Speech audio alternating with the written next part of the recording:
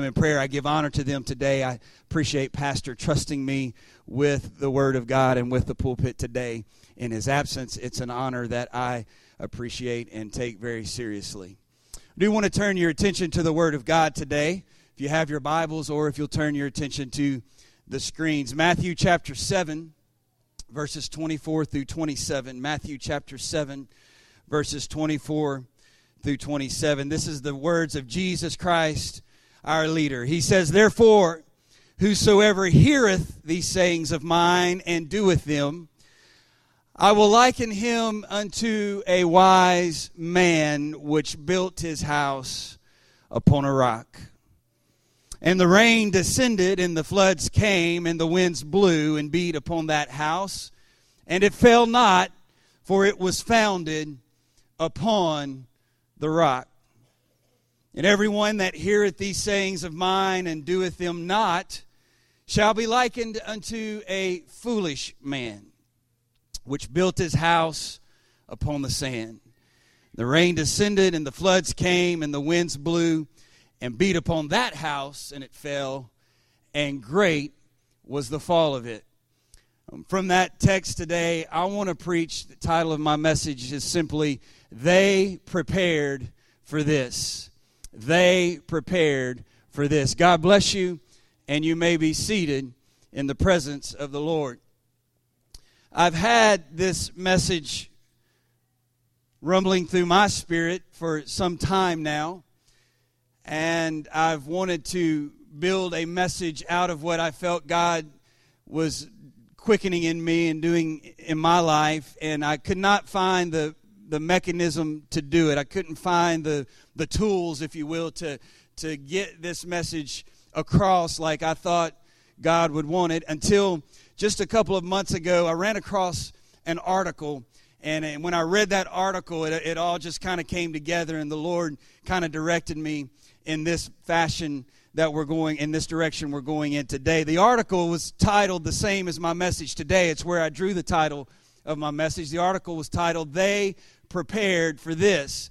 It was written by an apostolic by the name of Kelly Middleton. It was published in Pentecostal Life magazine in July 2019. And I'm going to read to you just a short excerpt of that article. It's what caught my attention and was the impetus for my remarks today. She writes this. She says, "Years ago, we returned to the boat early from a day's excursion in Martha's Vineyard, Massachusetts, and we struck up a conversation with the crew. 'What do you do while the guests are away for the day?' she asked." Or I'm reading her words. She said, "What do you do while the guests are away?" I asked. The deckhand quickly replied, "We keep her seaworthy. We can't take a day off." Details of the tedious maintenance routine then spilled from his wind-chapped lips. Phrases like "to prevent rust" and "preserve the wood" and "keep the instruments working" filled the salty air. She goes on to say in the article, she says, "Midway into our 45-minute passage, an unexpected storm quickly arose. With no land in sight and dark clouds billowing above, unrelenting waves breached the railings, drenching everything in the seawater's path.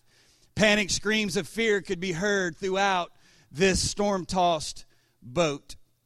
Shifting my gaze from the rough seas to the wheelhouse, I observed the captain's capable hands turning the wheel, while he laughed and shouted above the tempest to a crew mate beside him. The proverbial light bulb suddenly illuminated my mind, and she remembered the words of that crewman when he said, 'We prepared for this.' Earlier, while sunbeams danced upon calm bay waters, that deckhand and his fellow crewmates prepared the boat, as they did every day, for whatever might come.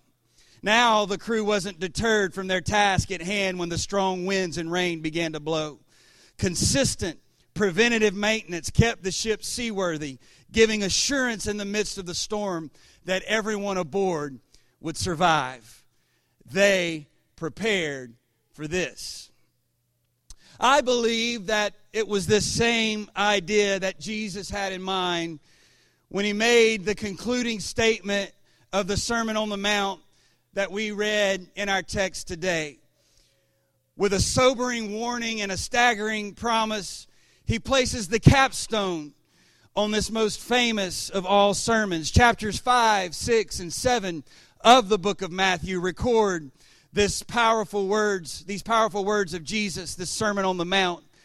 And here Jesus spends no small amount of time laying out his gospel, the kingdom of God as he was bringing it to earth, the turning of the religious establishment upside down and inside out, and boldly proclaiming and asserting that the words he was saying did not come to destroy the law, rather they came to fulfill it. And it is this sermon, it's in this Sermon on the Mount in the Gospel of Matthew 5, 6, and 7 that Jesus turns orthodoxy upside down by saying things like, lay up your treasure in heaven, love your enemies, and judge not that you be not judged, among many other things that he shared. It's that sermon that he concluded in our text today when we read these verses. And he says, if you hear what I've preached and you've heard my words and you do them, you are like the wise man that builds his house upon a rock. But if you choose not to hear and do these things, you are ignoring them at your own peril. And you are like a foolish person that is building their house upon sand, with a great and inevitable collapse surely coming at some point in the future. Now, there are two things that we can distill that is implicit in this statement that Jesus made. And we would do well to pause at the beginning of this message and consider the two things that are implied here in Jesus' words. First, he assumes with certainty that storms in life will arise. It's not a matter of if a storm will come. It's just a matter of when. 1 Peter chapter 4, verse 12 further illuminates this idea. Peter writing, Beloved, I think it not strange concerning the fiery trial which is to try you, as though some strange thing has happened to you. He's saying storms of life, fiery trials are going to come. Don't think it strange. Don't think it out of the ordinary. All of us at some time in our journey from here to there will experience storms. That's the first thing Jesus is implying here. The second fact that we can take away from these words of Jesus is that the storm is no respecter of persons. Whether we identify more with that wise person or whether we identify more with that foolish person, it makes no difference. The storm will come to both. Jesus said it best earlier in chapter 5 of his sermon when he said, God sends rain on the just and the unjust. The fact is that storms will come, and they will come to all. Now, the crowd that Jesus was addressing that day would have been more than familiar with the characteristics of the land and the unpredictable patterns of the weather of that region in which they lived. It was what Jesus was referring to and alluding to, and they would have immediately grasped and understood Jesus' words. The following is exemplary of what the commentaries have to say about Matthew chapter 7, verses 24 through 27. Quote, in the Syrian summer, when the soil is baked hard by intense heat, any spot will serve equally well as the site of a house. No one can say whether his neighbor has built well or whether they built ill. Only the builder knows. But in the winter, when the rain falls in torrents and the valleys are filled with foaming floods, which sap all foundations that have not gripped the living rock. The difference in the wise and in the foolish is the foundation that they choose to build on. And the storm tells the story. And so I'm here to preach this morning from the outset of this message. If you want to be positioned to withstand the storms that are bound to come to every life, then you better know what foundation you're building on. There's really only two realities today. You're either building on secure rock or you're building on shifting sand. The question before us today is, which are you building on? I'm here to declare this morning, I want to build my life on the rock. I want to make my calling and election sure. I want to know that the foundation that I'm building on can withstand any storm that may come. I want to be able to say with certainty that I'm anchored to the rock of Christ Jesus. If you feel that way today, why don't you clap your hands and give a shout of praise? Hallelujah. There's two choices. You can either build on rock or you can build on sand. Consider this morning with me, by example, something called the Cape Romano Dome Home. That's a mouthful there. Cape Romano Dome Home, which was constructed in 1982 by retired businessman Bob Lee on Morgan Island. And really, as you'll see in a moment, this house should be called the Morgan Island Dome Home. There's a reason that it's not. Lee designed it to be architecturally pleasing and completely self-sustaining. The house's domes themselves were not only aesthetic but practical. Their sturdy concrete walls rounded, providing superior hurricane protection. You can see it there. He built it on Morgan Island. You see the sand, the grass and all there. That's an island setting, obviously, that he built his home. When he completed it in 82, the house was valued at $1.5 million. But in 1992, Hurricane Andrew struck, dealt a blow to the home, making it uninhabitable, though not destroying it. And so the Lee family abandoned it altogether. And there it sat for many years. But then in 2005, it was sold to a man by the name of John Tosto for $300,000. Tosto intended to renovate the home, but unfortunately, just a few months after he purchased the property, Hurricane Wilma struck and eroded that coastline further and destabilized the house's foundation. Over the years, erosion has filled in a small natural channel between the island and the Cape and has completely cut the structure off from Morgan Island. Furthermore, continuous erosion to the barrier in this area has now resulted in the home sitting out in the water, with the closest island being Cape Romano, from which it now draws its identification. By 2013, the house was sitting in 6 feet of water. And in 2016, the house was approximately 180 feet offshore. In other words, it wasn't on land anymore. In 2017, Hurricane Irma hit, and two of the westernmost domes, you can see them there to the left of your screen. You can see a part of one. They collapsed into the ocean, and today only 4 domes remain standing. I want you to know that Bob Lee built that house to withstand wind. He built it to withstand rain, but he forgot to make the foundation secure. And the erosion that resulted over time caused his house, listen to this, it was destroyed little by little. How tragic that the same can be said of our spiritual lives if we choose to build on sand. We build on sand when we allow the world's definition of success to dictate our lifestyle choices and priorities. We build on sand when we place our confidence in the changing trends of what culture says is priority. We build on sand when we construct our life on values based on what this generation says is true and permissible. We build on sand when we allow this present world to dictate what we are and what we do. I'm here to tell you today you can build on things such as financial security, and the economy can change just like that. You can put your faith in a politician, and politicians can change. They can fail, they can fall, they can do a million different things. You can put your faith in the structures and climates of this world, but all of that is going to fade away. The Bible says heaven and earth shall fade away. Those things are shifting sand. They're passing. The latest rage, the newest idea, so-called enlightened thinking of popular culture, all of that changes on almost a daily basis like so many grains of shifting sand. We have to make sure that we're anchored to the rock. We have to make sure that our calling and election is anchored to Jesus Christ. The sands of time will change.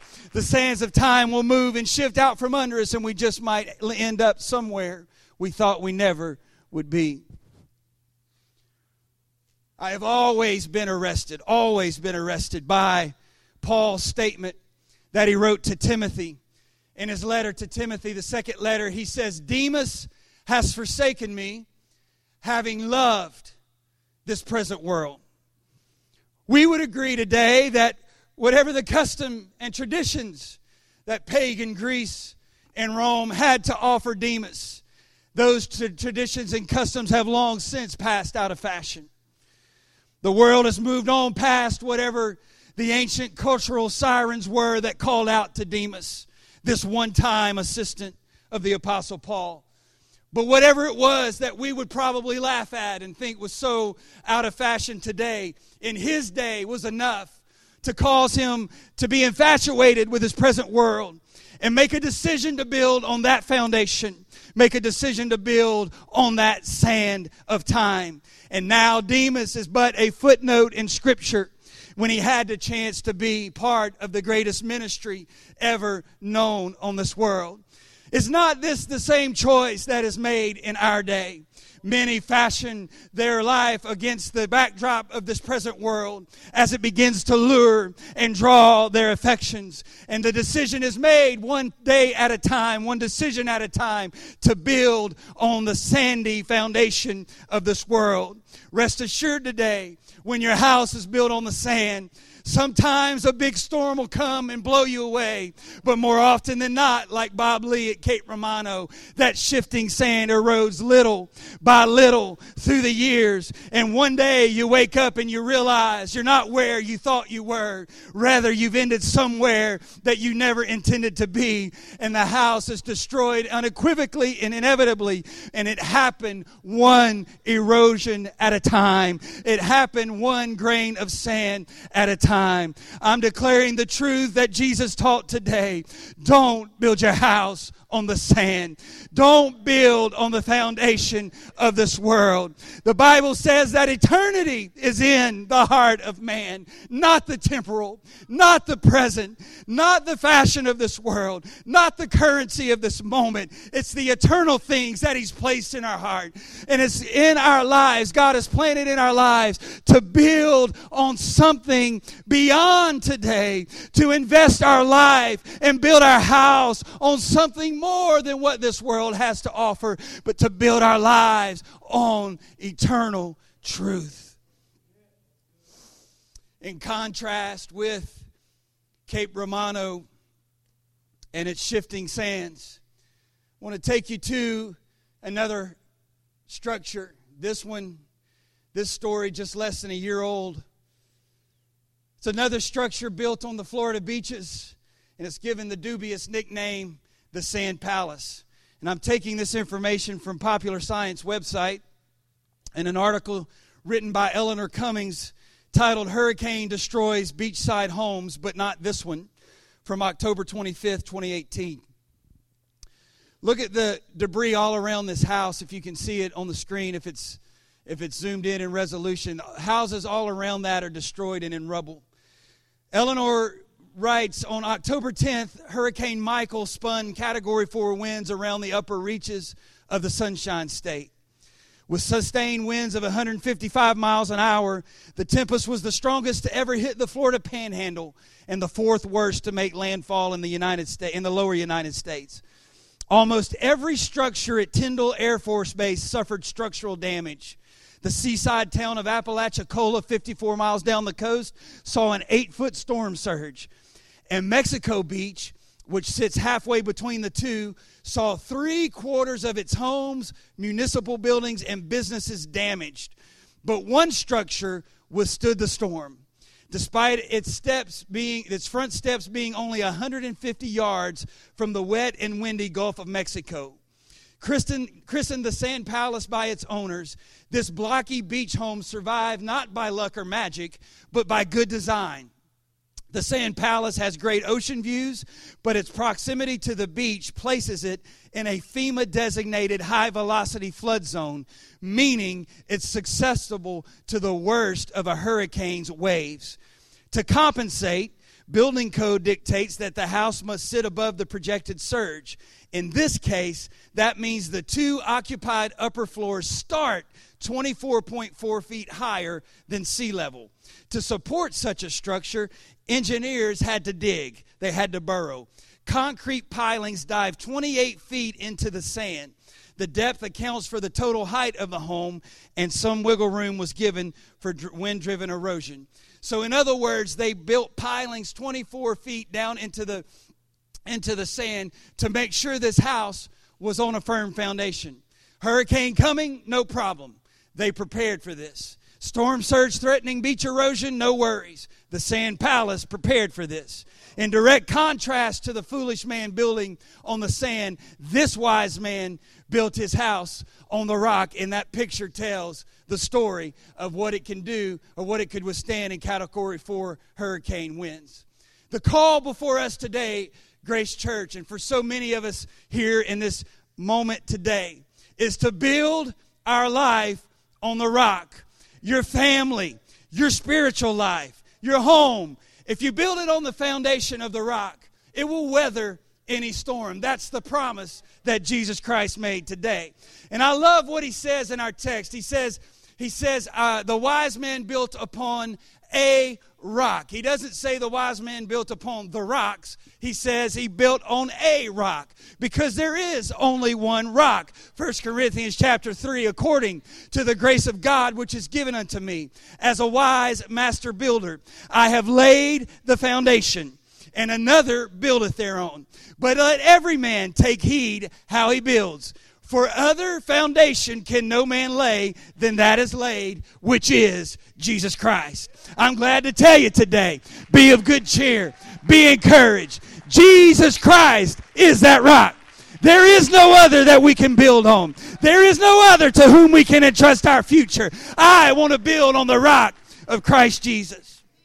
Ephesians chapter 2 continues on this theme. It says they are built upon the foundation of the apostles and prophets, Jesus Christ himself being the chief cornerstone. 1 Peter chapter 2 verse 6, wherefore also it is contained in Scripture, behold, I lay in Zion a chief cornerstone, elect, precious, and he that believeth on him shall not be confounded. That word confounded there just means to be ashamed. The Scripture is saying if we build our lives on the foundation of Jesus Christ, well, the storms of life can do what they will. The storm wind can blow, the flood waters can rise, and it doesn't matter. We can stand with our head held high, unashamed, knowing that our life is anchored on the rock of Christ Jesus, knowing that our life is built on Jesus Christ. Why don't we clap our hands right now for the promise that Jesus Christ is that chief stone. But we can't build just any way we want to. We must build to spec. Like any good builder, any good structure, we must build according to the blueprints we've been given. Everything God built in Scripture, everything that was done in Scripture in terms of building was done according to God's pattern, according to a precise blueprint for construction. The tabernacle had to be fashioned in a certain way. The temple had very specific ordinances that had to be followed. And the same is true today for the life that wants to build on the foundation of Jesus Christ. It must be done according to spec. It must be done according to the blueprint found in God's Word. We have to build on the truth, the absolute Word, inerrant Word of God. There are truths such as this, truths such as heaven and earth shall pass away, but my word will never pass away. Truths such as repent and be baptized in the name of Jesus Christ for the remission of sins, and you shall receive the gift of the Holy Ghost. Truths such as neither is there salvation in any other, for there is no other name given among men whereby we must be saved. But you shall receive power after that the Holy Ghost has come upon you. Bible says live soberly, righteously, godly in this present world. These and many other truths of the Word of God contain the blueprint, the pattern, the example by which we must build if we want our foundation to be secure. If we're ever going to be what God wants us to be, if we're ever going to survive any kind of shipwreck, we've got to be prepared for this. And we do it by standing and anchoring ourselves to the truth of the Word of God.